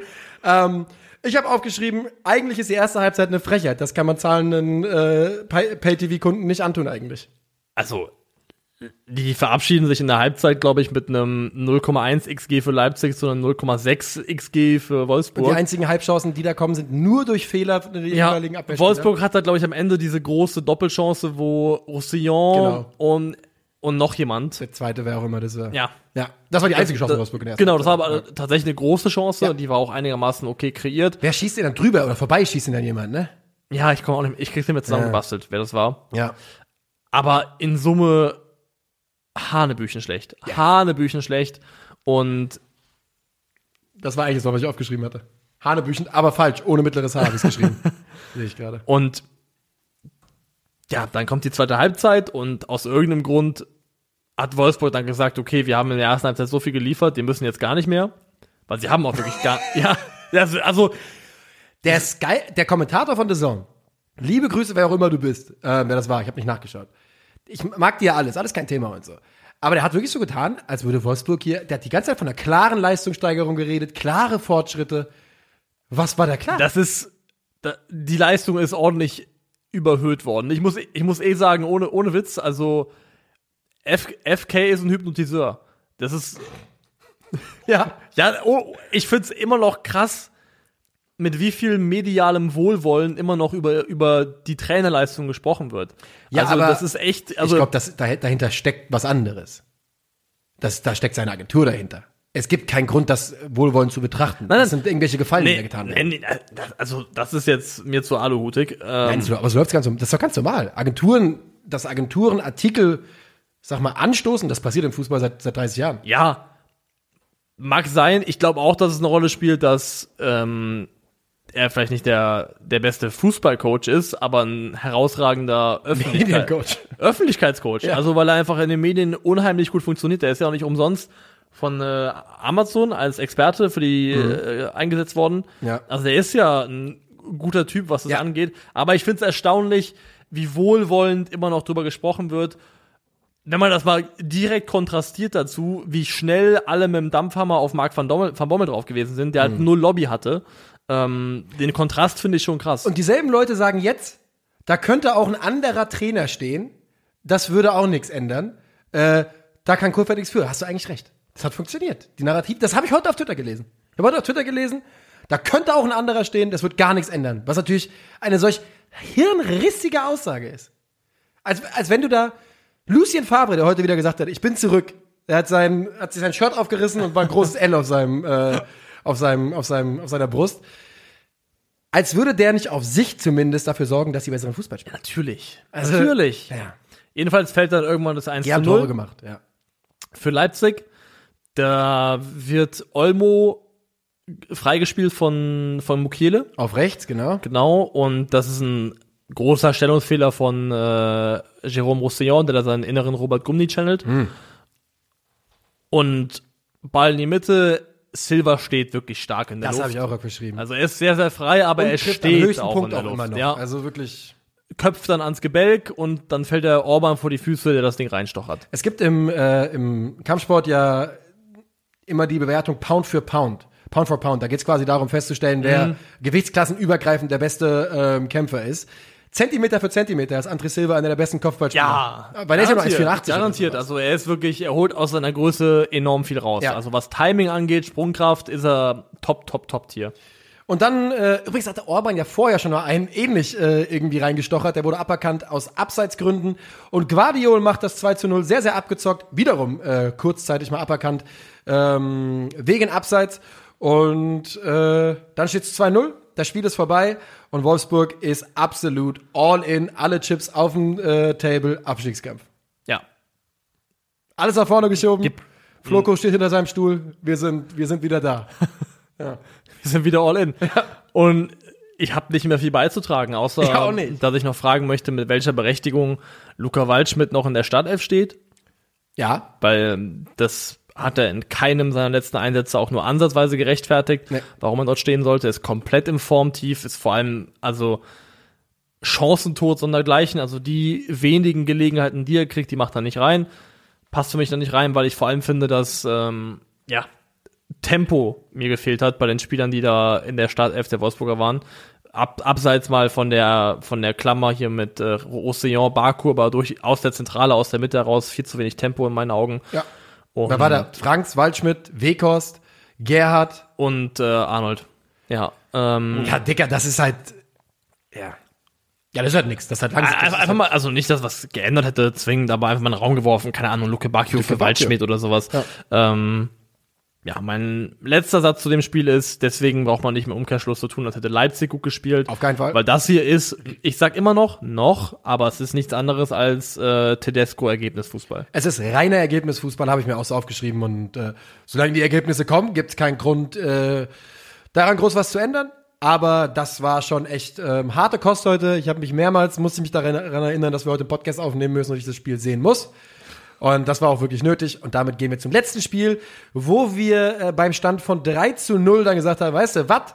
Wir drücken jetzt auf Aufnahme, denn das dreht die Hertha nicht mehr. Hertha BSC verliert zu Hause gegen den FC Bayern mit 1:4. Ich glaube, sie haben noch Glück gehabt, dass ein Tor aberkannt worden ist gegen Ende. Hertha Fankrach, ist das ein Thema für heute? Hertha Fankrach, ein Thema für heute. Eher nicht, oder? Eigentlich nicht. Sparen wir uns mal auf. Ja. Also Hertha sollte heute, das haben die Fans ihnen doch geraten, auf jeden Fall die nächste Stufe zünden. Sie sollten sich am Riemen reißen. Weil sonst wird von den Fans die nächste Stufe gezündet, ja. Und das ist natürlich... Wie auch immer die aussieht. Digga, aber ganz im Ernst, also, okay, jetzt sind wir doch beim Thema. Wir machen es nicht großartig auf. Nur ganz kurz, das vor einem Heimspiel gegen den FC Bayern zu sagen, das ist wirklich das Gemeinste, was du machen kannst. Das kann ja nur verpuffen. Ja. Das kann nur verpuffen. Ja. Weil im Endeffekt verlieren sie jetzt halt trotzdem 4:1 und ich finde jetzt nicht, dass die Hertha sich irgendwie aufgegeben hätte oder sowas. Es ist halt das normale Endergebnis von einem Heimspiel gegen gute Bayern, ja. Das ist einfach die ganz normale Bayern-Klatsche.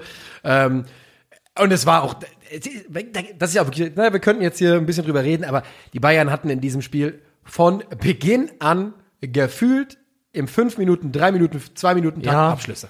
Also es stand ja nach 30 Sekunden 1:0 durch Tolisso. Aberkannt. Wenn da das Knie nicht im Abseits ist, glaube ich, dann kann das noch ein viel, viel unangenehmerer Nachmittag werden, weil wenn die so früh in Führung gehen, dann kann das nochmal eine ganz andere Eigendynamik entfalten. So finde ich tatsächlich, deswegen ist es auch ärgerlich, dass sie dann das zweite Tor über einen Standard kassieren, wo sie einfach einfach nicht gut gestaffelt sind in der letzten Linie. Das ist das zweite Tor. Ja, das ist Müller. Ja. Weil bis dahin, finde ich eigentlich, hat Hertha das im Rahmen der eigenen Möglichkeiten ganz ordentlich gemacht. Also ich bin weit davon entfernt, jetzt in der ersten Halbzeit zu sagen, war das schlecht. Ja, also das war nicht mein Empfinden. Nee, fand ich auch. Ich fand es wirklich okay. Es war aber einfach auch ein klassisches Spiel gegen den FC Bayern. Du wirst halt im Zweifel einfach an die Wand gespielt. So ist es halt. Ja. Und so war es dann auch in dem Spiel. Und die Bayern treffen dann in Persona von Corentin Tolisso, Thomas Müller, Leroy Sané, sehr, sehr schönes Tor, Serge Gnabry und Ekkelenkamp, der macht auch ein schönes Tor für die Hertha. Das Ganze geht 4:1 aus und das ist halt wirklich, wir haben schon 1000-mal über diese Bayern-Spiele geredet. Es gibt hier nicht großartig was zu analysieren für uns. Was soll man hier erzählen? Das ist einfach ein Riesenunterschied in der Qualität beider Mannschaften. Die eine Mannschaft liegt am Boden und wird seit Wochen auf sie eingeprügelt und die andere hat seit 13 Jahren kein Spiel verloren in Deutschland. Das ist halt. Und es gab Spiele mit Prügelanlass und das hier ist für mich keins davon. Ich habe jetzt nach dem Spiel nicht das Bedürfnis, großartig auf Hertha drauf zu hauen. Ich auch nicht. Das gibt das Spiel nicht her und das ist auch unfair aufgrund der Tatsache, dass der Gegner Bayern München hieß. Da kann ich nur sagen, Nee, es ist echt schön, einen gesunden Corentin Tolisso, der in Form ist, Fußball spielen zu sehen. Ja, ist richtig gut. Auch noch eine schöne Geschichte, Linus Gächter zum ersten Mal von Anfang an. Da bin ich ja durchaus ein bisschen Fan auf jeden Fall. Und ich glaube, die Bayern haben auch noch mal richtig wild gewechselt hinten raus. Gerade als wir angefangen haben aufzunehmen, habe ich gesehen, sind da einige Gesichter eingewechselt worden noch beim Stand von 3-1, 4-1, die man, glaube ich, so noch nicht so häufig in der Bundesliga gesehen hat. Ich würde jetzt gerne natürlich ein bisschen mehr sagen können. Ja, Wanner kam, Paul Wanner, glaube ich, heißt er. Das ist ja auch jemand, wo es um die Vertragsverlängerung geht für die Bayern. Der hat, glaube ich, im Sommer einen auslaufenden Vertrag und wird mit anderen Bundesligisten auf jeden Fall in Verbindung gebracht. Und jetzt, glaube ich, ist der Moment, wo du mir eindeutig an die Nase reiben willst, dass du das Tippspiel diese Woche gewonnen hast. Knapp, aber ja. Sag mal. Mit 14-13 Punkten gehe ich als Sieger raus, weil ich tatsächlich 4-1 Bayern München getippt habe. Sehr gut. Dein 2-2-Tipp da war mutig, aber hat sich gekostet, muss man sagen. Ansonsten hattest du dreimal die richtige Tendenz. Bei Gladbach gegen Union hattest du 0-1, Fürth gegen Mainz 1-0, wie wir hatten ja beide. Bochum, Köln 1-1, also ordentlich geliefert. Ja, man kann sagen, ich wurde gerettet von der 5-Punkte-Regel. Ja, so schnell, ne? So schnell kann's gehen. Und ich wollte gerade sagen, wegen des Leverkusen-Augsburg-Tipp, ich glaube, wir brauchen mehr Punkte für gute Tendenz. Weil ich habe 4-1 getippt, ist 5-1 ausgegangen. Kann ja nicht sein, dass ich mit dem 2-0 schmarotzer und hier dieselbe Punktzahl bekomme. Ja, das ist auf jeden Fall, tut mir gut, war wichtig. Also du bist natürlich im Gesamtklassement immer noch deutlich vor mir, also 15 Punkte vor mir. Ja, das geht schnell. Aber genau, das kann schnell gehen. Und es bleibt nicht mehr viel zu tun, außer noch eine 11. des Spieltags zu krönen. Yes. Im Tor Ortega, sehr gut. Ja. Frimpong, Gvardiol, Nico Schlotterbeck, Jeremy Dudjak, ja, hat das nicht gespielt, links hinten, aber Vintage Dudjak kommt von da. Von daher, das geht schon. Bayerische Doppel-6, Tolisso Kimmich. 3 Jungs davor, Wimmer, Kruse, Diaby. Und vorne in der Spitze der Assist-Hattrick-Mann Daniel Mahlen. Schön, dass wir Daniel Mahlen hier mal drin haben, oder? Finde ich auch. Finde ich schön. Dann bleibt uns nichts weiter zu tun, außer wir hören uns Donnerstag wieder, oder? Uns bleibt nichts anderes zu tun, außer Danke zu sagen. Denn ihr habt Großes geleistet an diesen Tagen. Jeder einzelne von euch. Lasst das mal gesagt sein. Und wenn ihr dieses Zitat nicht erkannt habt, dann seid ihr gesegnet. Dann seid ihr jung und gesegnet. Ja, jung und gesegnet. Gesegnet seid ihr auch so alle. Vielleicht ist das mal eine neue Verabschiedung. Ich segne einfach. Dürfen wir einfach Leute segnen? Kann ich sagen, gesegnet seist du? Oder ist jetzt irgendwie Gott sauer auf mich? Weiß nicht, ob man Leuten einfach einen Segen wünschen kann. Ich wünsche den Segen. Ich wünsche den Segen an den Hals. Ich wünsche den richtigen Segen an den Hals, Niklas. Ich hoffe, das darf man so sagen. Wenn nicht, dann bitte klärt uns auf. Ich will keine Christentum-Anzeige bekommen. So, das war's für heute. Herzlichen Dank für eure Aufmerksamkeit. Macht es gut. Ciao.